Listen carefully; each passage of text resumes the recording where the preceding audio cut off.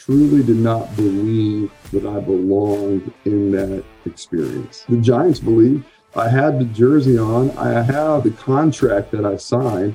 I have like little baseball cards. I mean, someone actually asked for an autograph one time. I remember thinking like, you don't want this, like these people believed in me, but I didn't believe. What I told myself is, that'll never happen to me again. It'll never happen to me again. It doesn't mean that I'll win every moment, but I'm sure as hell going to know that I deserve to be in that moment.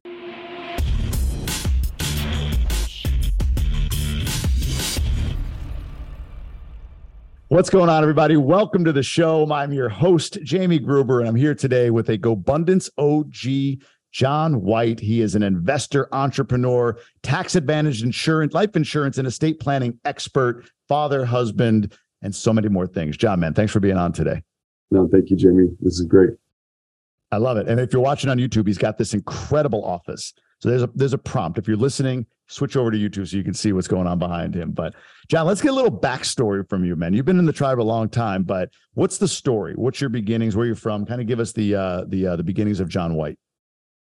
Yeah, so I grew up in a small community in a family business, and then very rural area, South Carolina. Went to college to play baseball to a small college. So very much of my beginning story was always kind of everything was small. People don't leave this area. People don't go to the schools. People don't play athletics in college where I came from. People go back and stay there. People don't dream big and think things are possible. So that was very much kind of in the beginning. And then in college, there was a moment where a coach on our team pulled me to the side and said, you have a chance to be drafted. And I had never been told that before. I never thought that before. Like going to college was kind of my major leagues, if you will, related to baseball.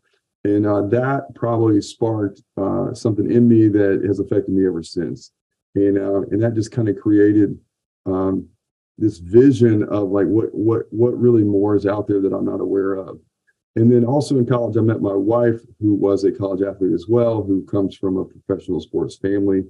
She lived in Atlanta. So we live in Atlanta now. We've been married. I've been married to Carrie for 14 and a half years, 3 kids, Jack, Anna, Sailor, 9, 7, and 4. And so it's been a whirlwind of 14 years. There's no doubt about it. I've been in my business for close to 15 years. I kind of grew up in the insurance business. My mother was in the insurance business. Her dad, my grandfather, was in the insurance business. So I kind of grew up in a family of serving others and taking care of people. And so I kind of always thought that's what I wanted to do. But between being exposure to my exposure to my wife and her family, and then I ended up going on and having a chance to play a professional baseball in the San Francisco Giants organization. Like those two things are sort of my first ever like lid lifting experiences. We're like, hey, we're not in Kansas anymore, and there's a whole world that's out there. And so that was all in 2007. So I played in the summer of 2007, and only played that 1 year. I technically retired the same year that Brett Favre retired, I think, from the Packers. So maybe I could have played 2 or 3, but I knew what I wanted to do, which is what I'm doing today. And I wasn't making any money. I was probably spending more money in Scottsdale, Arizona than I was making at the time. And so moved forward with a little bit of guidance actually from my father-in-law. So didn't go back, just played that 1 year, and have been in the insurance business essentially since 2009.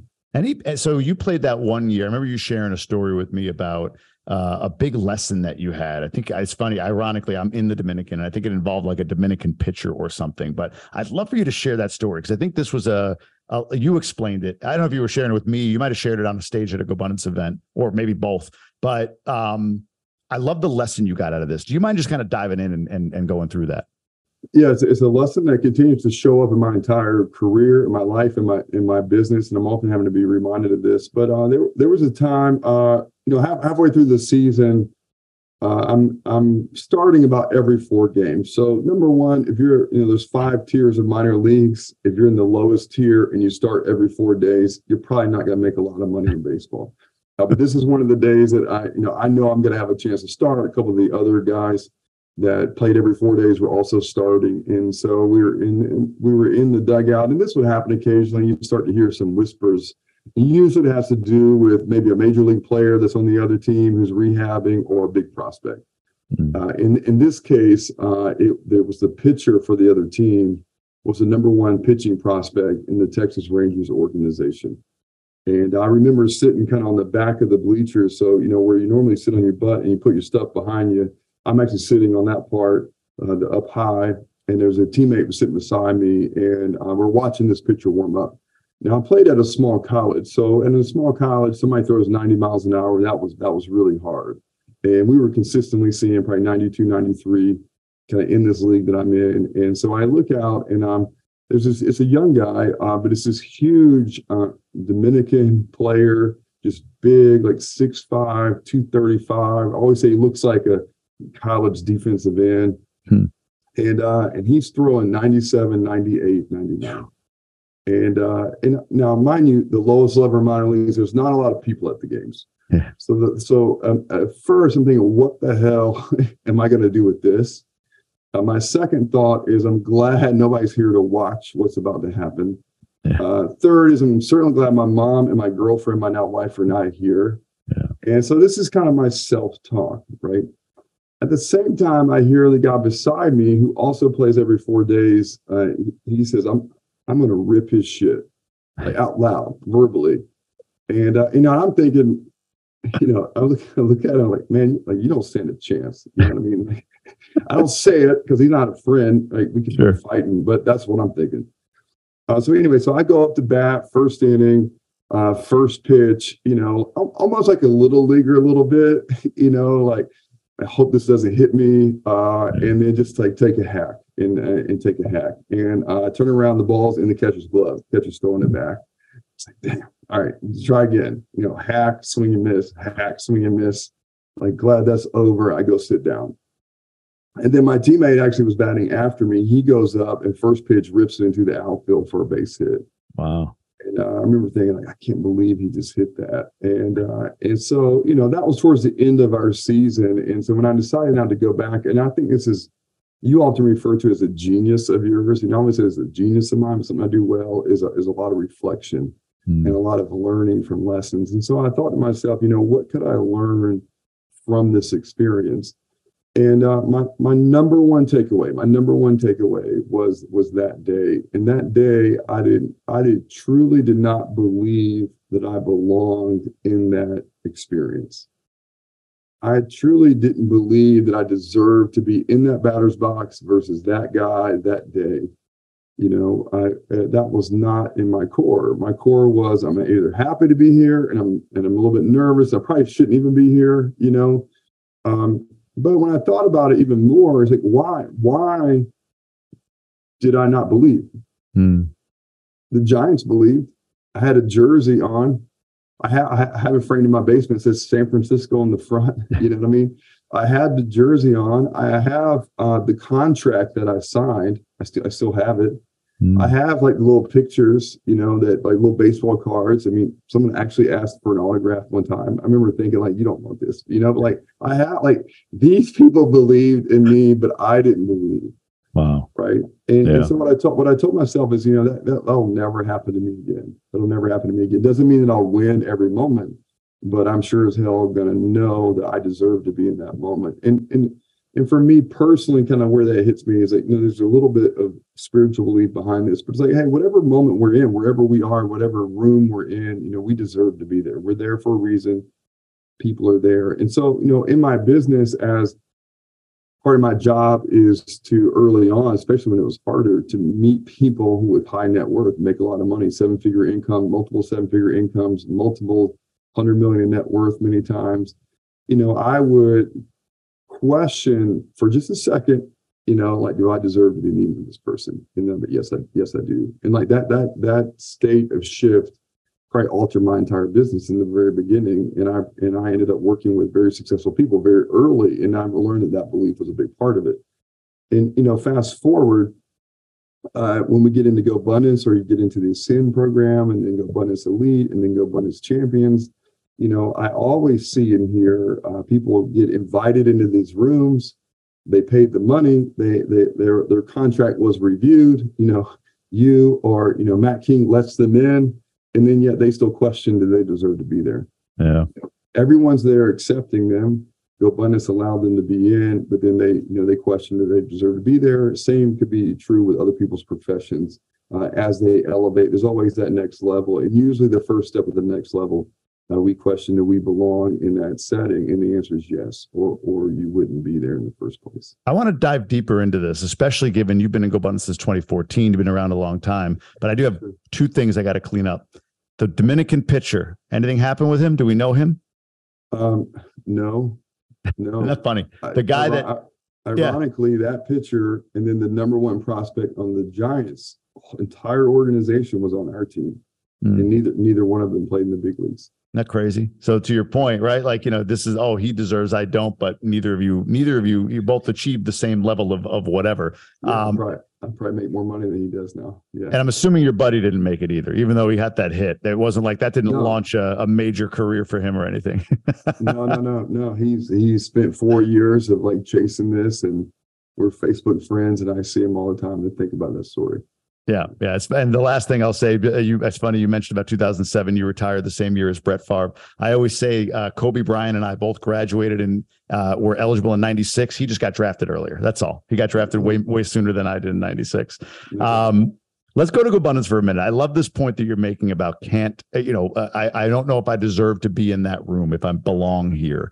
I had that experience, to be honest with you, my first 6 months and 3-4 years ago, like, oh my God, I walked in feeling, all right, yeah, hey, I guess I qualify. Like you, I got drafted. I guess I should be here. But then once I enter the room and you hear the stories and you see what's going on, I immediately projected on everybody else my own insecurity. And therefore, I played it really small for a while until I learned, I had an experience getting live with guys. I think that was so essential, getting live with guys and seeing like, these are men just like I am. The balance sheet doesn't make the man better than, worse than, or whatever. They've got stuff they're dealing with in their relationship as fathers, in their health or whatever. It doesn't matter. We're all just men, right? But for you, did you ever have that? So you had this experience with this pitcher. 2014, you get invited to come to your first GoBundance event. Like you said, yeah, hey, somebody said you belong here. Did you ever have that experience of, no, I don't? Or does it happen still to this day? I could say that very minor thought could creep in just for a second, but it doesn't stay there because of that experience. My first GoBundance meeting in 2014, I was 29 years old. I just had a baby. I'm one of the very few not in real estate, not at Keller Williams at the time.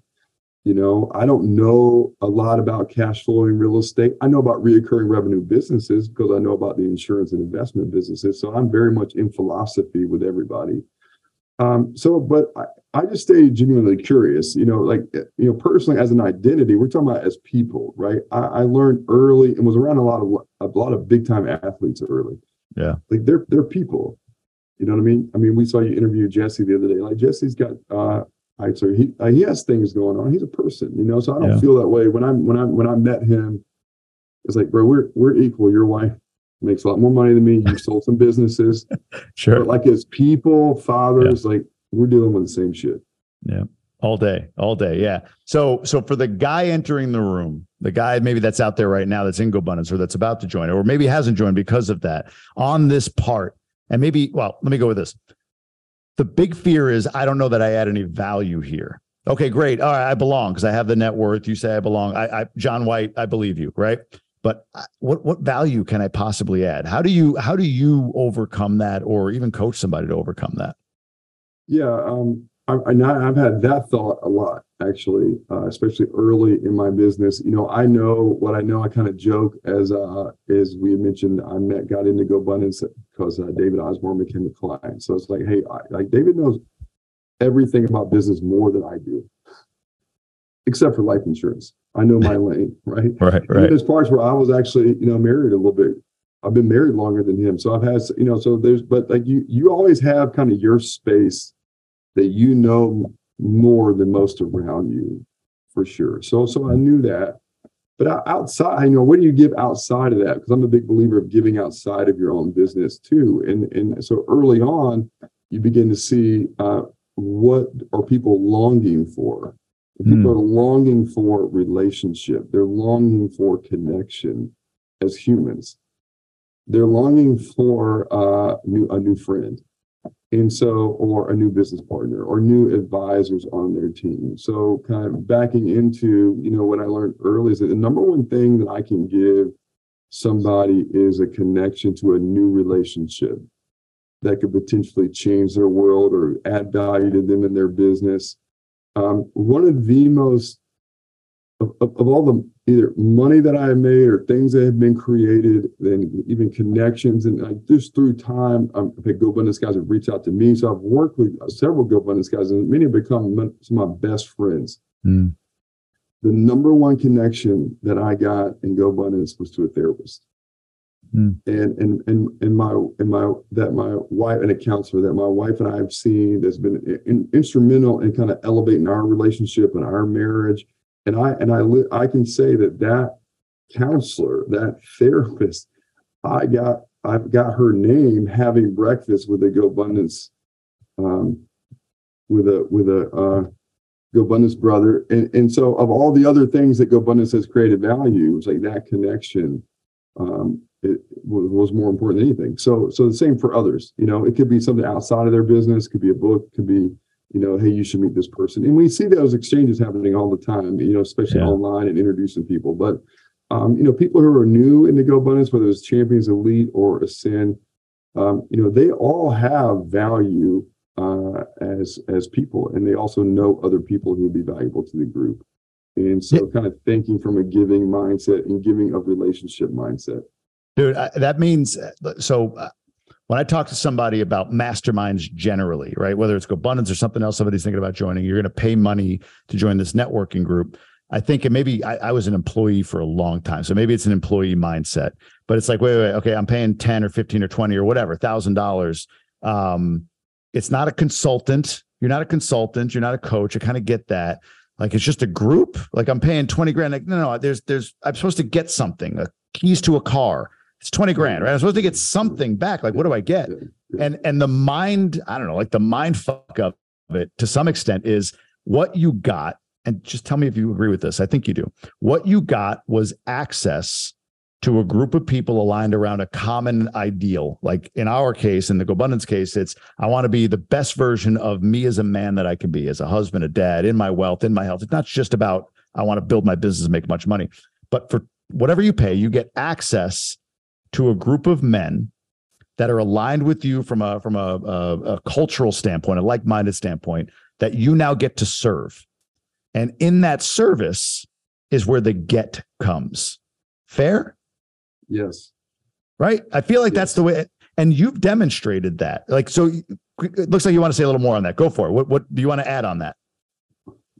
Well, I mean, at this stage, there's a lot of people in GoBundance, and there's a lot of people who I also see pitching their businesses and pitching opportunities, and usually those people don't stay around. It's true. Usually. We were just in Austin last week for a GoBundance Champions meetup where spouses, a lot of spouses were there, and my wife Carrie was there with me for the first time. And for the many people in that room, half of the room I've never met before. Yeah. Half I've met several times, have very intimate conversations, but for me to have kind of a service-based business, I don't go around the room thinking about that business. I go around the room thinking, how do I connect with people? Because I've experienced how they've changed me. Yeah. And for them to be able to meet my wife finally, and for her to be able to meet some of these people that I've talked about, that's priceless, quite frankly. And we're all going to go through a storm at some point in our life. And many of us are going through a storm right now. And, and so this is a group that you turn to, and I can be vulnerable with her. And I say, hey, there were meetings that I came that, maybe we weren't, just as equally yoked as we are right now. Like, these were guys not in my community I could talk to about it. Yeah. And Tommy Christie. Yeah. Yesterday sent me a video. I see Tommy maybe twice a year in person. We don't talk a whole lot, just one-on-one like this. Sure. sends me a video. I was like, hey man, I heard that you were in Austin and Carrie was with you, and I was just thinking about you, and you were on my mind this morning. And it's made some other comments and like, have a great Thursday. And like, here's a guy across the country, and when I see him, we hug.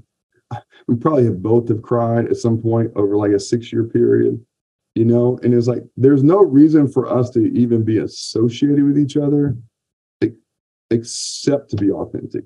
Mm. Like there's no bullshit because we don't he didn't live in my neighborhood, Right. Yeah. And then you have a whole group of guys like that where people get real quickly. There's no point in wasting each other's time. People can be vulnerable. And so when I see guys in GoBundance and give hugs, I mean they're real, what I mean? And people and that to me is worth the price every single year.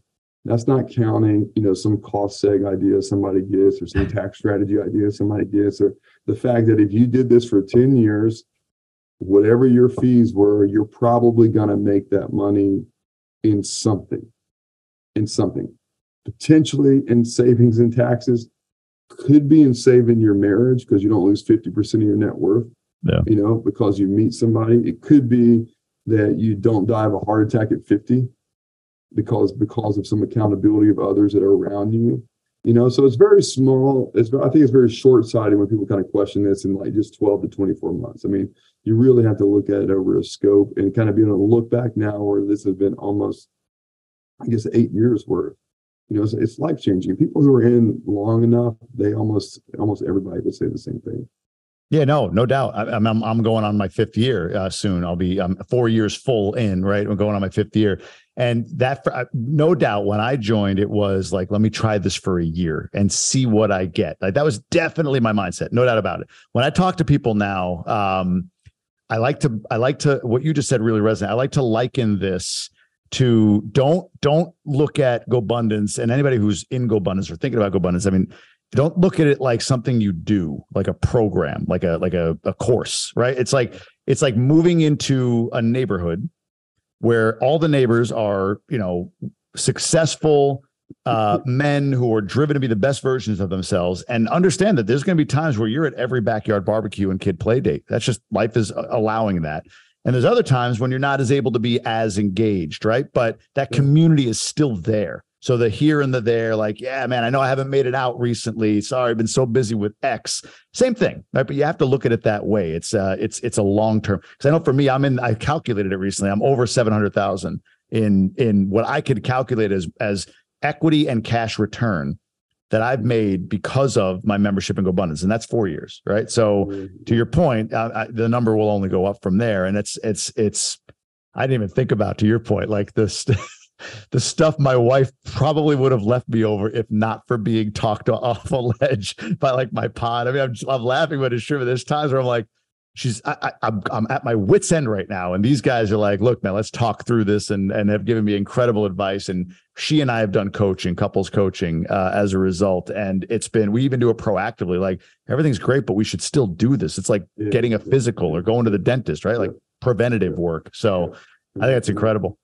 And that's where we are. That's where we are too. So Rick Hale, a GoBundance member, one time he said, as long as one of the spouses is unwilling to quit, there's a chance. Yeah. And so like just like that notion in of itself, or sometimes there's things like personally they don't work. So who's your tribe that you're going through it with? Who are guys who have been in situations that like it didn't work and that you can lean on and get counsel from? 100%. And so a mentor told me one time, is like, we all think that in life occasionally, and I said this a little bit earlier, but in life occasionally we have storms, but otherwise it's typically smooth water. And they're like, it's the opposite. Life is a storm, and occasionally we're in smooth waters. Right. So like we know there's going to be storms. So now what are we doing to prepare for it?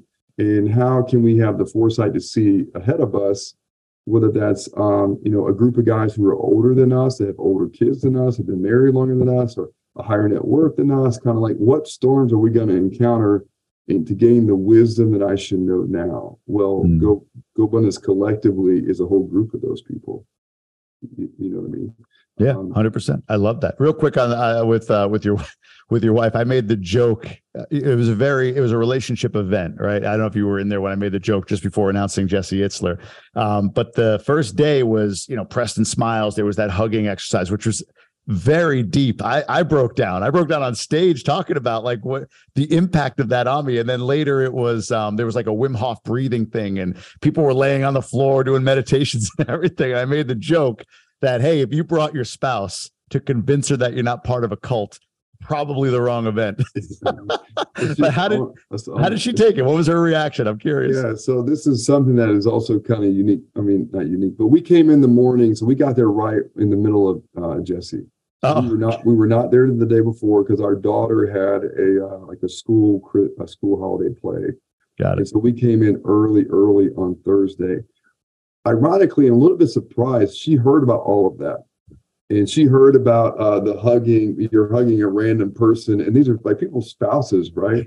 And I think someone was like, maybe the guy was shorter and the female was tall. It was like Mark Bixby and Dustin Baldwin's wife. Yeah, she's like 5'1", he's like 6'8". So yeah, that was the hug. They're like butt grabbing and all. So she's hearing this. She was like, I would have loved that. Well, wow. She's 6 feet. Carrie 6 feet. I was like, you probably would have had your ass grabbed a few times in that exercise. She's like, yeah, it would have been great. In terms of in the breathing and all of it. So we missed it, but and also telling people where we were. Yeah. Everyone's response immediately is like, that's where you should be. Yeah. You should be with your daughter. And then we came in early that morning. Yeah. Your wife's an athlete, right? She's she the athlete of the family, even more so than you? Yeah. Of course. No doubt. No doubt. That's cool. All right. So from a standpoint for you're in the insurance, what do we say? Insurance, tax advantage, life insurance, and estate planning business. What is that? What does that mean? What is tax advantage? I mean, I know what life insurance is. What is tax advantage life insurance? Yeah. So I think what you see this more than ever now, people are getting really good at marketing and podcasts related to life insurance, and they kind of have their spin on a product. And then they're selling that product to everybody. So they could call it infinite banking. They could call it a banking system. They could call it investor acceleration or whatever they came up with, a LERP that they just like totally made up that is selling a product. Yeah. And so like we do all of that, but also take an approach of being very much an advisor, kind of a personal advisor, and thinking holistically in how insurance can be utilized in an estate as well, and being involved in someone's estate. So life insurance is just an instrument. It's a financial instrument that can create leverage on someone's balance sheet and their estate. And there's a lot of different ways it can be used in a lot of different products. And so what a lot of people out there do is they're kind of all selling the same product to everybody, or they're selling the same company to everybody, or they're selling one strategy to everybody. And so I'm trying really hard to really go deep in this arena and be able to be a consultant type advisor and teacher to really all of those strategies, kind of depending on what someone's situation is, or net worth, or age, and things like that. Makes sense. You have your own business in this, correct? You're a business owner, or are you working for like a Wells Fargo, or not working for, but like partnered up with a Wells Fargo or something like that? What does that structure look like for you? Yeah. No, it's a business owner, not a W-2. I'm licensed with about 12 different insurance carriers. I can be licensed with any insurance carrier. Every single insurance carrier that exists, I either have a contract with or can have a contract with within just a few weeks. And you service anywhere in the country, or are you mostly anywhere in the 50 states? Yeah. Wow. And then I have an employees, a team, a staff. That's all kind of 1099 revenue, and then run the P&L. All right. When you went to that first GoBundance event in 2014, you said you came back wanting to buy 30 houses or rental properties. And I think you made the joke, your wife's like, you don't even know what a rental property is. So I'm curious, like, you've got this business, I know you've done well with it, which you're blessed to have done well with it. What is your investment strategy for yourself right now? Or is it a real estate thing? Are you buying your own stuff? Is it more of a passive strategy? Is it everything? I'm just kind of curious where you because I think one of the things about GoBundance that I love is the concept of horizontal income and growing it. But I think vertical income gets vilified a little bit. right? Like, oh, it's not good to have vertical, but at the same time, we're all purpose driven, right? We're none of us, you're not sitting on, if you're not on, John is in incredible shape. You can tell he's he looks like Captain America, for God's sake. I mean, you can tell he's an athlete, right? So you're not the guy that's going to sit on a beach. You've got drive and ambition. You're young, all of that stuff. So you're vertical, you're still pushing toward. And I always think that that's kind of the disconnect. Like, yes, passive, but if I gave you $200 million today, after you go travel the world and buy a house for your mom and do all that stuff, if you have any ambition in life, you're going to come back and do something. So this is your something, right? Like you're driving a big vertical, or as much as you possibly can there, right? While serving others in your business. Then what? How do you transition that into your wealth building strategy and or passive income strategy? Yeah, I think as I've met other GoBundance guys, the beauty of GoBundance today compared to then, where 30 of 35 people were killer wheel as real estate agents. Today, there's so much diversity. I met a GoBundance brother yesterday who's a pediatric dentist. Yeah. And he, I was like, man, there's so many different industries represented in GoBundance now, and that's different. And so, my biggest lesson in GoBundance, kind of as it relates to my business, is for everyone to continue to get to know who you are and create your own self-awareness for your own strengths. Most GoBundance guys are like ADD and like running 100 miles an hour and going, especially in real estate. I'm not that way. I actually like sitting on the beach. So, I have to work differently. And that's partly what I think makes me really good in my business that I'm in right now, because I'm not just turning out life insurance policies, putting people through a mill, that they feel like they're a part of, right? So I think in my space that helps me a lot. But I have to be comfortable with that. So it's easy to kind of walk into a GoBundance meeting and say, hey, I'm not wired like everybody else, or I'm not doing what everybody else is doing. And it takes a lot of self-assurance and also kind of finding your lane. And I would say I really have come kind of full circle in that. And kind of coming into GoBundance with connected to David Osborne. He's a client of mine, but he's a mentor to me. And I learned something from him, and I'll touch on that. And I learned something from Tim Rhodes. Okay. And so my first meeting, really learning David's space. So David built up horizontal income along the way, but he really built his core business, to be solid. And so as he built everything else, he had a really solid core business that was cash flowing. And he was the guy, the leader in that core business, to where like if everything else really didn't work, that core business was rock solid.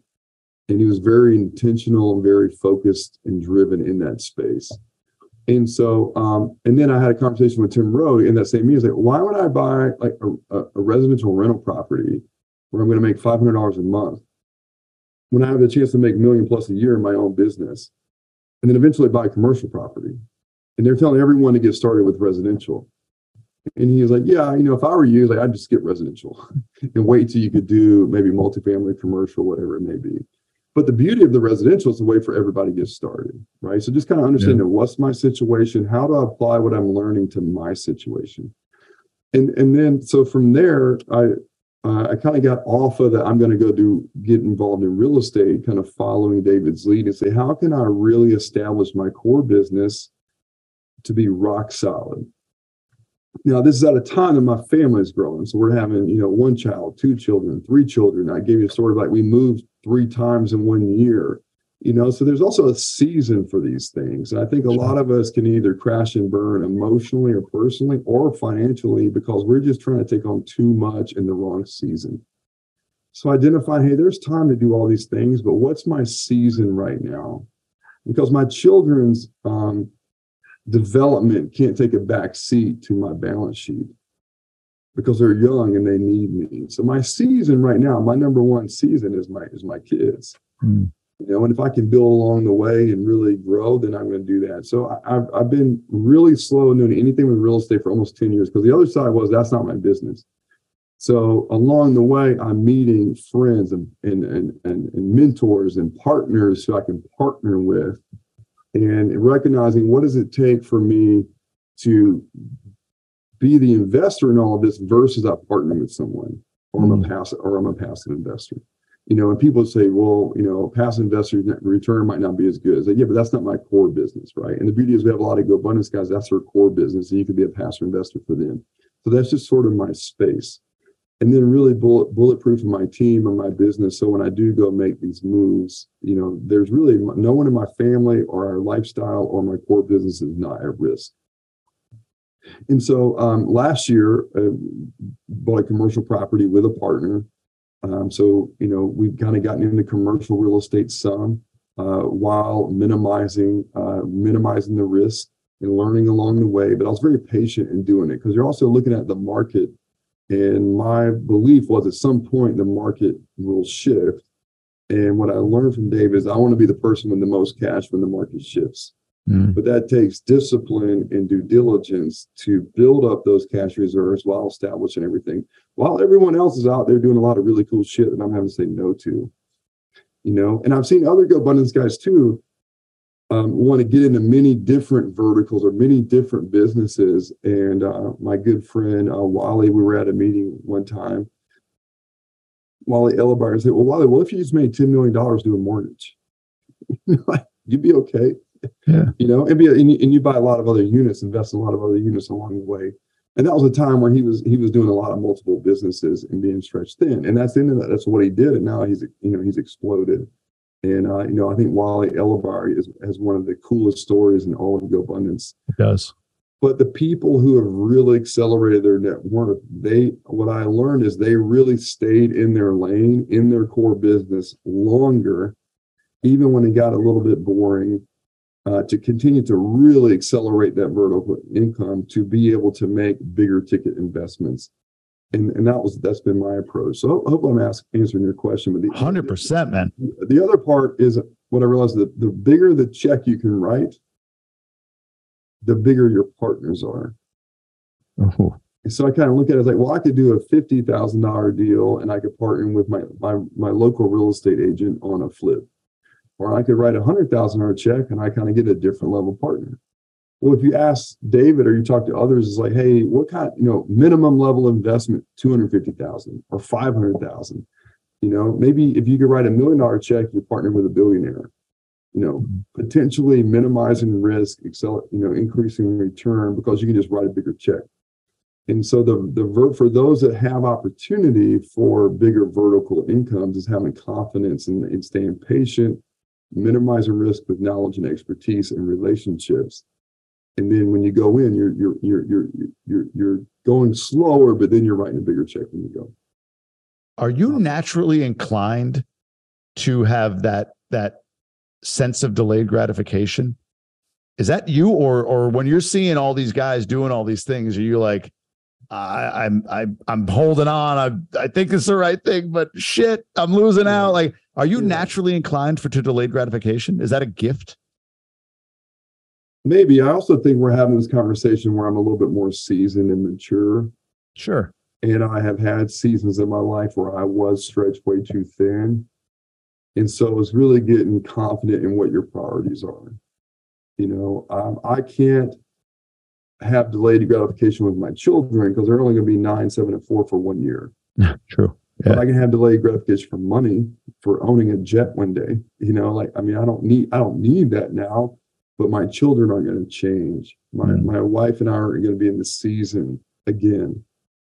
And just really realizing that's important. I also think being in my business, and there was a client who was a GoBundance champion and who passed away unexpectedly, and having some other clients who were who I met and went through the process with, and just seeing, life can happen. And so I always kind of ask myself, if I walked into a doctor's office today, Jamie, you're my doctor, and you said, hey, John, I got some bad news, man, you got stage 4 cancer. And you probably have 12 months. And I go back to my house and I tell Carrie, what would I care about for the next 12 months? I'd want to do some really cool stuff. I might want to go take down one last deal, maybe, but I kind of asked myself, I was like, all right, well, what would my answer be in that situation? I probably should be living that way every day. And I think that has kind of put some things in perspective for me because I've had friends and clients that was said to them by their doctor. Yeah. And so I think that puts some things in perspective. One other thing, a story that Wally Walton shares, he challenged me once on, like the real estate profile. And again, everybody's different. So if this is your profile, I say go find a mentor, that's their profile and follow. But he was like, just take shots, learn lessons along the way, take shots, and you got to take action. And we come to Go Abundance, like take action. And so he's like challenging me. He's like, John, you need to take more action, take more shots. Yeah. And I was like, well, I understand what you're saying, but I do take shots. I do have courageous action. But my goal is when I shoot that dart, that I want to hit bullseye every single time. And so there's kind of a balance between like paralysis by analysis and still taking action. But I've grown in my confidence in who I am as that person. Like that's my profile. That's who I am. And when I go around and try to be somebody else, I can do pretty good, but it's not sustainable. And so it's really understanding what is sustainable for me in terms of who I am as a person and what works well for me. So when I can go in and Go Abundance and I can, whatever somebody else is doing, I can be their biggest cheerleader. It's like, that's awesome. Try to get perspective from how I can to help that person. And then, still have confidence. Okay, but I can't do that. But my genius is something else, and you kind of said that earlier when we were talking, be confident in what your genius is and then align yourself with other people that have different geniuses. And I think that's kind of the sweet spot of this group. How do you stay? So the perspective makes sense. The business and the industry that you're in, that, you have stage 4 cancer, you got 12 months, like that's, you get a front row seat to that. Fortunately or unfortunately, right? You get a front row seat to that. How do you maintain that? Do you have a process or a system or a way of thinking? Like when a guy like Wally, Wally's not subtle, right? So like when a guy like Wally's coming at you saying, dude, like I could see he's Coach Wally, right? Like you're getting riled up and like, oh, go take it down, right? Like you're gonna go. Yeah. But you said something about priorities, being clear on who you are. And that's all great. And I could sit here and I could list to you my priorities right now. I could. This may be just coaching for me here. But in the moment, I can get fired up. I can get excited and then make decisions based on that, forgetting that, shit, does that really play into my priorities? Probably not. It's going to be fine, but shit, probably doesn't fit. If I were to really anchor in, like I just took something on that doesn't really resonate. And as we go into 2023, and I want to talk about this, as we go into this new year, as this is released probably like at the beginning of it, as we go into the new year, I think about that. Like, okay, I'm really clear on where I want to go, but I'm worried or wondering where I get derailed. So how do you, with all that pressure, with all that energy, with the kinds of guys that you've resonated with, like driven, uber successful, pushy guys, like I said, not subtle. How do you remind yourself of the guy who got the news, the client of yours, that he's stage 4 and has 12 months to live, and that you have a 9, 7, and 4-year-old at home, and that you shouldn't travel on that day to be at this event because you should be there? How do you remind yourself of that? Or do you? Is it just there? You have a process or advice? Just thoughts. Yeah. I think it's a collection of things, and these are like muscles that we build. You build habits, you build certain muscles, you develop muscles as your mindset. So it's a collection of things. And it's number one is being very aligned with my wife and making sure my wife holds me accountable. So what you described as all these people, and David and Carrie met each other last week for the first time. I was like, y'all are the same person. You have David Osborne in the house just with a wig? A lot sexier. But yes. But she holds me accountable. I didn't marry a pushover. So she would say, that's really about you. That's really about your ego, and be a massive supporter. You can do this. You're already enough. You don't need all of that to be worthy to us. And so I think my partner at home, and I walk around, I see my kids in my house, and I have a relationship with my kids. I think a lot of dads are dads. Great dads have relationships with their kids. And that's different. Outside of that, I would say it's everything I've learned from David Osborne.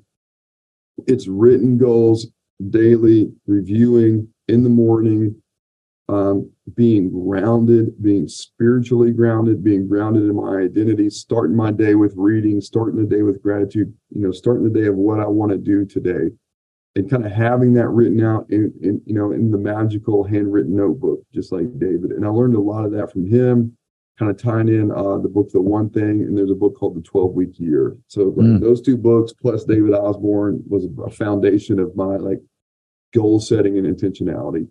And then I think then you have to have groups of accountability. So which is the beauty of the GoPod. Or, and I kind of have the GoPod in different areas of my life. So I met with 3 guys this morning at 6 a.m. in the morning, and it's very much a personal, kind of spiritual and personal meeting. And then, then you have your business GoPods, and then you have your accountability to just actions group, and sharing with people hey, this is well, you just kind of said it, I'm capable of doing this, but this is what I really want to do, or this is who I really want to be. So I'm giving you permission to call me out. And I think I have a reputation in kind of my circles here locally, at least, of being very disciplined. I'm the most undisciplined person I know. And you can ask my wife and kids, but I do set up a lot of guardrails, and I do set up a lot of non-negotiables to hold me accountable as I continue to fail in decisions, and the things that I do. Sure. Yeah. But I think we either surround ourselves sometimes with either people that we don't want to listen, we're not going to listen to them, or we don't have that accountability group, or we just don't know where the hell we're going, or what we're doing. And you do have to take shots, and you don't hit bullseye every time. And I can list through all the failures that I've had and investments in something where I lost money and things so we still have to do these things and fail and learn and reflect. So I would say clarity, therapist, intentional written goals, daily review, and then accountability partners. All of that collectively is at least the best chance. And then we're still going to miss. It's a great formula. It's a great formula, though. I like that. Talk about 2023 for you. I don't know if you've sat down and already planned this. We're about midway through the month of December as we record this. But when you go into a new year, I mean, there's always the New Year's resolutions and all that. But you're an accomplished guy. You've got successes across all these different pillars because of that system that you just gave us, right? All the way down through accountability. How do you look at 2023 or a new year in general, if you want to go that way? But is there something you want to achieve this year? Is there something you want to be sure you're clear on this year? Just kind of curious about that. Yeah, I would say 2017 was the first year that I really hit an income number that I was I can never make any more money than this and be fine. So we found, I still need to make money. I'm not, that's not covered by passive income, but lifestyle, I kind of drew a level of goalposts and not keep moving the goalpost at least. Yeah. And then, you will add on to that. There's no doubt. So 6 years later, I'm as much focused on growing in my relationships with the people in my house and those experiences and investing in those people. If all the leadership I've learned, what if I put that in intentionality I've learned, but my wife was my biggest client? What would our relationship look like? And I treat it, and I put that leadership into my children. So, and then really recognizing as I grow, this is different for everybody, at least, but as I grow spiritually, I'm becoming more foundational into these things that we're discussing, and I'm becoming less stressed and more at peace and more just on the journey, which is very counter GoBundance early on. Yeah. I told Matt King, I was I think where I am today, if I would have said this in 2015, they might have kicked me out of GoBundance. Man, I'm good. You know what I mean? No, you got to be growing. You got to be doing this. It's no, we'll be worth 50 million. We'll be worth 100 million. And whatever we are, I'm kind of putting limitations on actually, really putting it down. So this year is really continuing to grow active income and passive income while working less. So what metrics can allow me to do that? And then while I'm working less, who are the people that I want to be invested in? And then what does that look like? What does a win with my wife look like? What does a win with my kids look like at the end of the year? Yeah. What does a win, me and kind of wisdom personally and spiritually look like? And then obviously the financial, we always go to the financial numbers first, and that part's easy. And I'll kind of finish. I'm assuming we're probably wrapping up here soon. So you're good. Keep going. Yep. Last year was the first year I ever wrote down a giving goal as my number one goal. And I would say I had the most transformative year personally in 2022 of any year. Why? I just think because it took my heart to a different place. It took my I have enough to a different place. And ironically, as I wrote a quarterly goal of how much money I wanted to give, I had no idea where I was going to give it. And it was a number that really made me think, how is this even possible? And me still be like comfortable with it. But as I started looking for places to give, like a little GoFundMe account pops up here, GoBundance neighbor house burned down, someone I've never met. It's like $5,000. Or, someone else, a young family's spouse got cancer, and gave some there. My business just continued to explode in a way that was very kind of odd, I would think. But as I went through like the storms of the year, it just felt like it was in a different place. So I think that was, we talk about being givers in GoBundance. You know what I mean? Like we talk about genuine contribution. There's a lot of different ways to do that. There's time, leadership, and money. But I never really made financial giving a priority. And I would say that was a big moment for me this year. It was just sort of that experience. Carrying a little bit extra cash with me. So the GoBundance champions, things like who carries a money clip? Who carries cash? And I raised my hand, I do. My goal is to give away all the cash I carry. Not all at one time, but, could be someone at a hotel, could be someone standing outside of Target. It could be, but most of the cash that I carry, I'm going to deduct everything I spend, but most of the cash I carry, my goal is to give it away. And I got that from a mentor. He would take $2,000 on a vacation with him, and the goal was to come back with none of it, and had given it all away to just people that he sees out and about. Wow. And it created a real heart of generosity. So I really started practicing that last year. I would say that was a pretty big game changer for me. How are you? At what point does somebody have the right to even think about the work less part? In other words, you're doing it now over the last couple of years. You're trying to figure out, okay, how do I continue to build experiences while working less? Somebody listening to this, I know if you're just starting or launching a business, there's obviously going to be some time in that, but is it a minimum income level? Is it a minimum team size? Is it a minimum amount of hours on task before you have the right? Or is it something that people should be working on right away? Like, when did you decide it was time to work on working less and being present more with family and other priorities? For me, it was really forced probably when my son was about 5 years old, and kind of really realizing that I had missed a good bit of time with him. This is your 9-year-old, your son, your oldest. Yeah. Got it. And almost didn't even remember a lot of it. So my wife would say things like, "Hey, you remember when Jack would do this?" It's like, "No, you were there, but I don't remember," because my mind was thinking about the business. And I just told myself, I don't want that to ever happen again. And I still don't remember a lot. That's just kind of how we're all wired, right?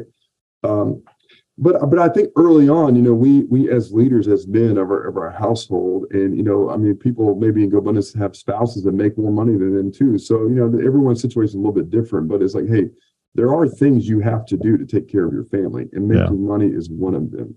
Yeah. And so I would really say, once your family, you're at an income that, whatever kind of 5-year short-term vision you have, when that's being created, I think people get in trouble because they keep moving the lifestyle to be bigger too soon. Then they become workaholics and try to keep up with it for the most part, or that net worth becomes their identity. And David has talked a little bit, and I'm not putting words, 100, everyone knew $100 million is the number. It's what he told me when I met him. He was at 45 when I met him. It's like 100. And now I can sit with him, just a couple of months ago, I was like, "How do you feel?" And he was like, "It really doesn't matter. It's like, I got a nicer plane, but like I have that kind of mentor sharing into me, and he's like, "How much are you making?" He's like, "Oh, that's enough." Like focus on your kids. So, Yeah. but I think we just have to get clear on what we want our lifestyle to be, and at what level of business are we really comfortable. And then, what are just our opportunities? If we're not allowed more hours, what other levels do we need to pull? And levers do we need to Levers. pull? Yep. Yep. And most of us have that, right? Whether it's bigger deals, it's investing in our team, create more margin of time. Most of us have that. So just making sure we're not in the rat race. I think David calls it your air game and your ground game. We're always in the ground game so much that we never step back up to look at it from the air game perspective. Yeah. And that's what that daily, weekly, and kind of 12-week year reflection can help us with. And I don't know, I'll just throw this out there. I don't know if there's a question or just a statement, or you can just react as you hear things, but I think about 2023 for me. We were talking, I've so similar. I'm a little later in life than you. I've kind of had these realizations or whatever after leaving a W-2 job. But yeah, passive. Everything's got to be passive income and try to figure out a way to build horizontal income. So grind. And I find myself doing a lot of things. I find myself, okay, well, yeah, I do this, and yeah, I also do this and also do this. And it's funny how people call that killing it. Oh, you're killing it. It's like, well, I'm killing me. So I guess I'm killing it in some ways. Yeah. But 2023, like I've come to accept, I've a lot of work with my pod on this, that my best and highest use isn't, we talked about this summer collapse potentially coming, this text I got with interesting information about, Freddie and Fannie loans and all that. And I'm like, man, that's interesting. I would never, ever come up with that. It's not interesting enough to me to sit there and be that guy. So I'm not that guy. I'm not that real estate guy. I love what real estate does. I love the outcome. I love the output. I love the tax advantage. All that's great. But at the end of the day, what I love is being on stage. I love what I did with Jesse Itzler. I love what I did with Exhibit a few months ago. You were all into Exhibit. That was funny. Exhibit fan. I know about it. He was amazing. I love getting on stage speaking. I love doing this podcasting. My gift is in communication. My area of genius is around communication. And when it comes to these sorts of things, interviewing people or whatever, man, I go deep on it. So 2023 for me is daring to go all in on that, almost like daring to get in flow and pushing the rest to the side. And part of that to me means I've got to position myself where somebody told me this. They're like, you leave a lot of transactional value on the table because you're negotiating your own terms. Like somebody else needs to do that because you're just too nice a guy. I'm like, oh shit, that's true. That's true. So allowing others that want to, my wife being one of them, support me. I have an operator that works with me and he wants a bigger role, and like allowing some of that and putting myself in a place where I'm all in on what I think I'm great at, giving myself the year to really be in that space, let others take care of the things that I'm not great at, which is most everything else. And daring to get in that flow state. When I think about, working less or whatever, doing less, the air game versus the ground game, that's how I'm interpreting it. I don't know how that lands with you, if that makes sense, or if that's like, I think you got to think another level on this. Yeah, no, it's what can I do that no one else can do? Yeah. What is my gift that I can do that no one else can do? And then of course you can hire everything else. But then there's a sequence and timing to all of that, So in the financial industry, I think in kind of residential real estate, you hear this too. Someone's first question is like, how big is your team? I have 20 people working for me. It's like, okay, but are you broke? Because I'm focused on profit. So, right. I was like, but so it's kind of getting clear on when you make these decisions, and that's where counseling, counsel from your brothers can help. But the more you can do of your one gift, likely the bigger opportunities are going to be presented to you. And Osborne's gift, in my opinion, early on was accountability. But I mean, his vision, his ability to negotiate partnerships. I mean, like he's like no one I've ever met. Yeah. You know what I mean? And so we have to learn other skills, but you getting clear, in my opinion, you getting clear on like, hey, I love this. Another mentor describes like, do you get energy from it? Do more of that. Now, Makes sense. We have to figure out how do we make money doing things that give us energy, right? But we also have to be self-assured in what gives us energy. And if that's not the same as everyone else around us, then that's okay, because we're just different, or you're just different, you know? Yeah.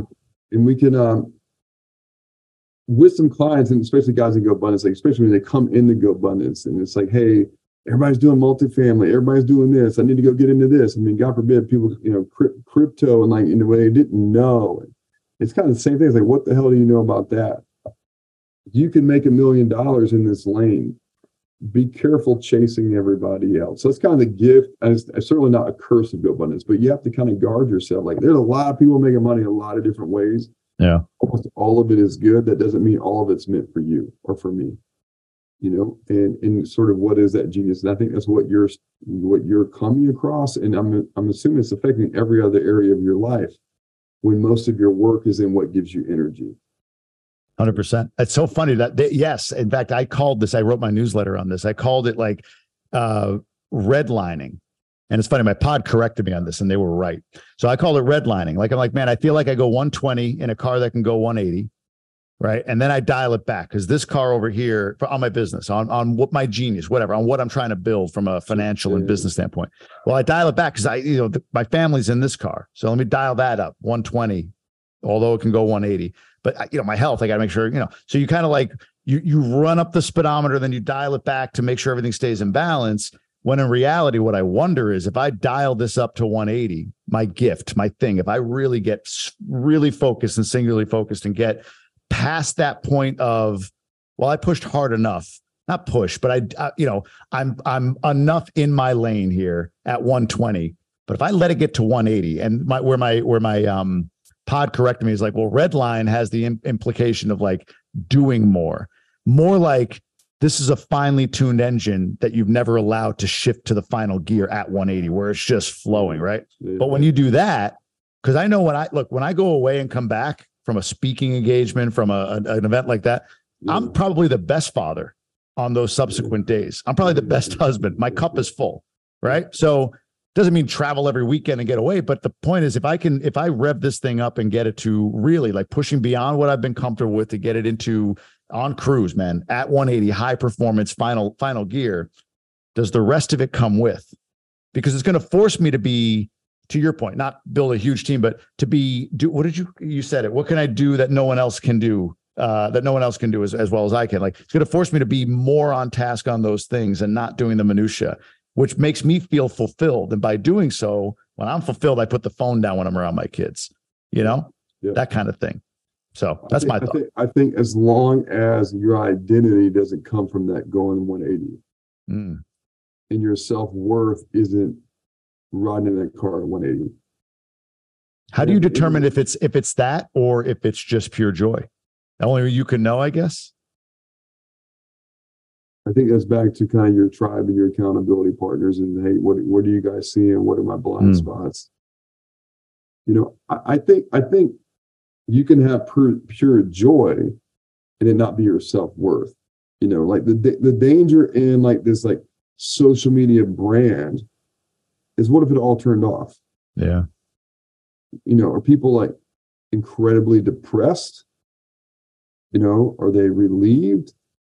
Or they're like, all right, well, I'm good. I didn't really care about that anyway. It's just like having like the really nice car. Can you have a really nice car? Well, as long as, money is not the root of evil. The love of money is the root of evil. So it's like, I can have the nice car as long as I don't care that much about the car.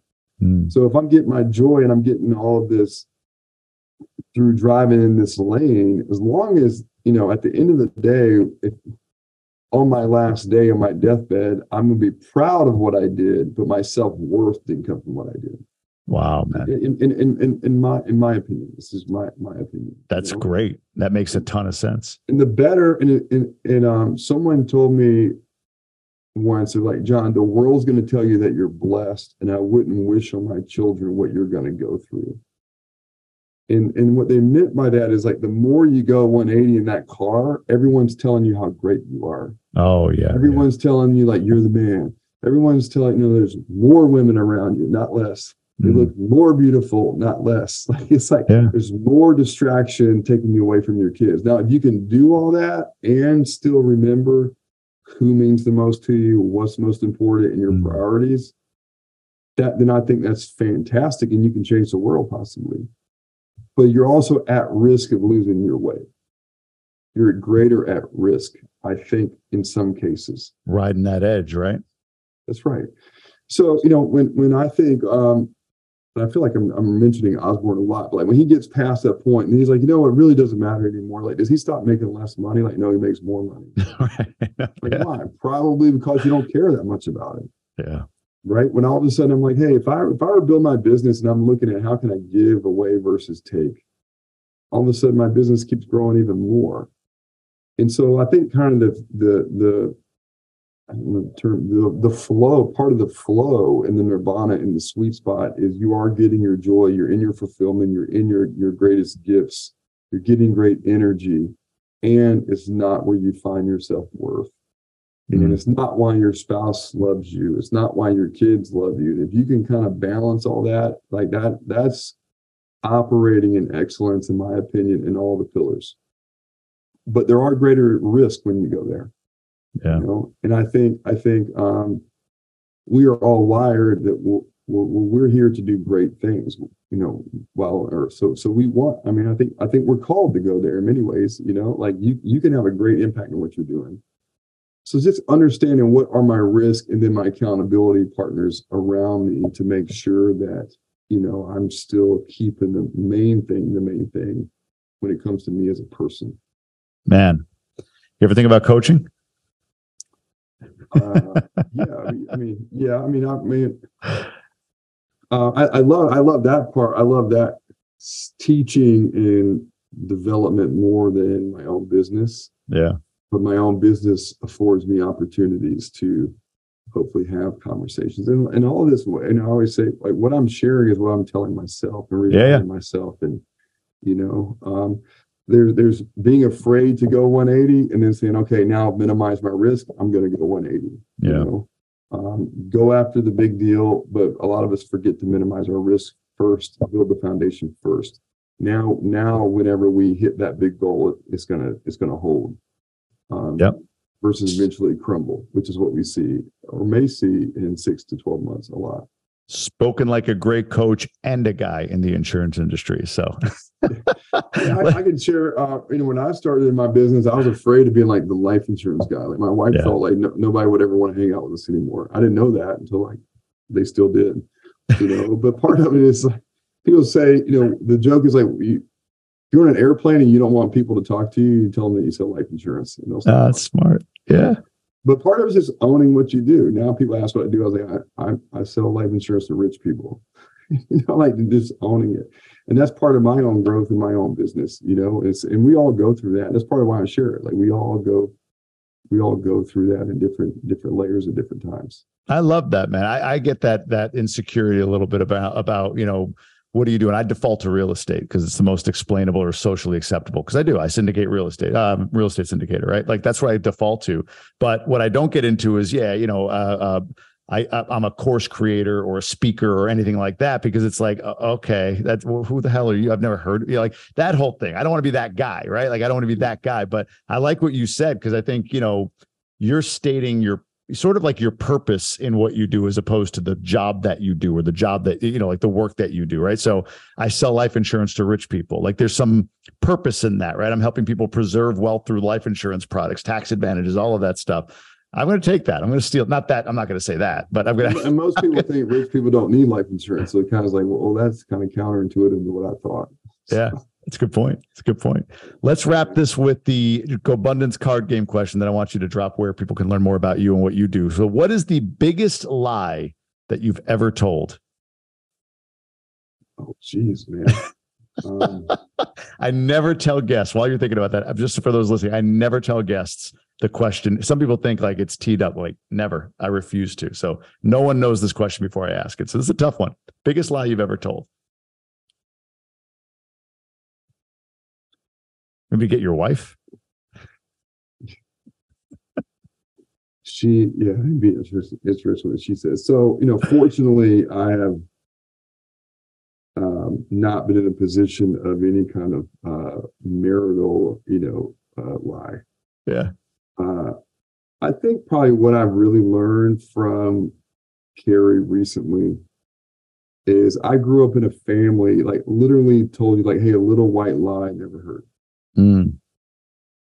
And where kind of I've grown to the last couple of years, and I think this is helping me in my business too, is it's like just tell the truth in the details too. So like, is there some big lie? I don't know that I can really think of one, but is there like a little, like all these like little subtle, like not all of the truths? There's probably thousands of those. Mm. And that's even in my family. It's in my story. I mentioned a lot of counseling through this, so, Yeah.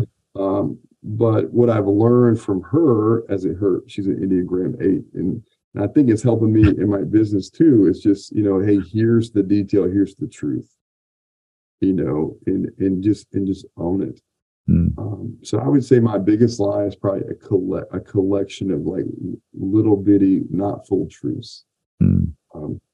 And I feel like that's a pretty weak answer. That's a good one. I don't know that I have. Yeah, I think I'm in the same boat. I had a lot of tutors do my homework in school at one point, so. Yeah.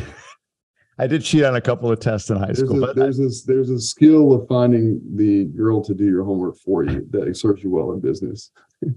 Doesn't hurt to be 6'2" and built like a rock like you are. So that in business, I think David always says like, find the who to solve your problems. So I'm like, all right, who's going to do this homework for me? Yeah, yeah. I'm not the guy that could have gotten the girls to do that. Maybe I could pay people. That was what I could do. But you could, in who you are now, you'd like, I have a podcast. Good point. That's a good point. I love it, man. Where can people learn more about John White and all that you do, my friend? Where do you want to direct them? Website, social media handle, whatever it might be. Yeah. So I have an Instagram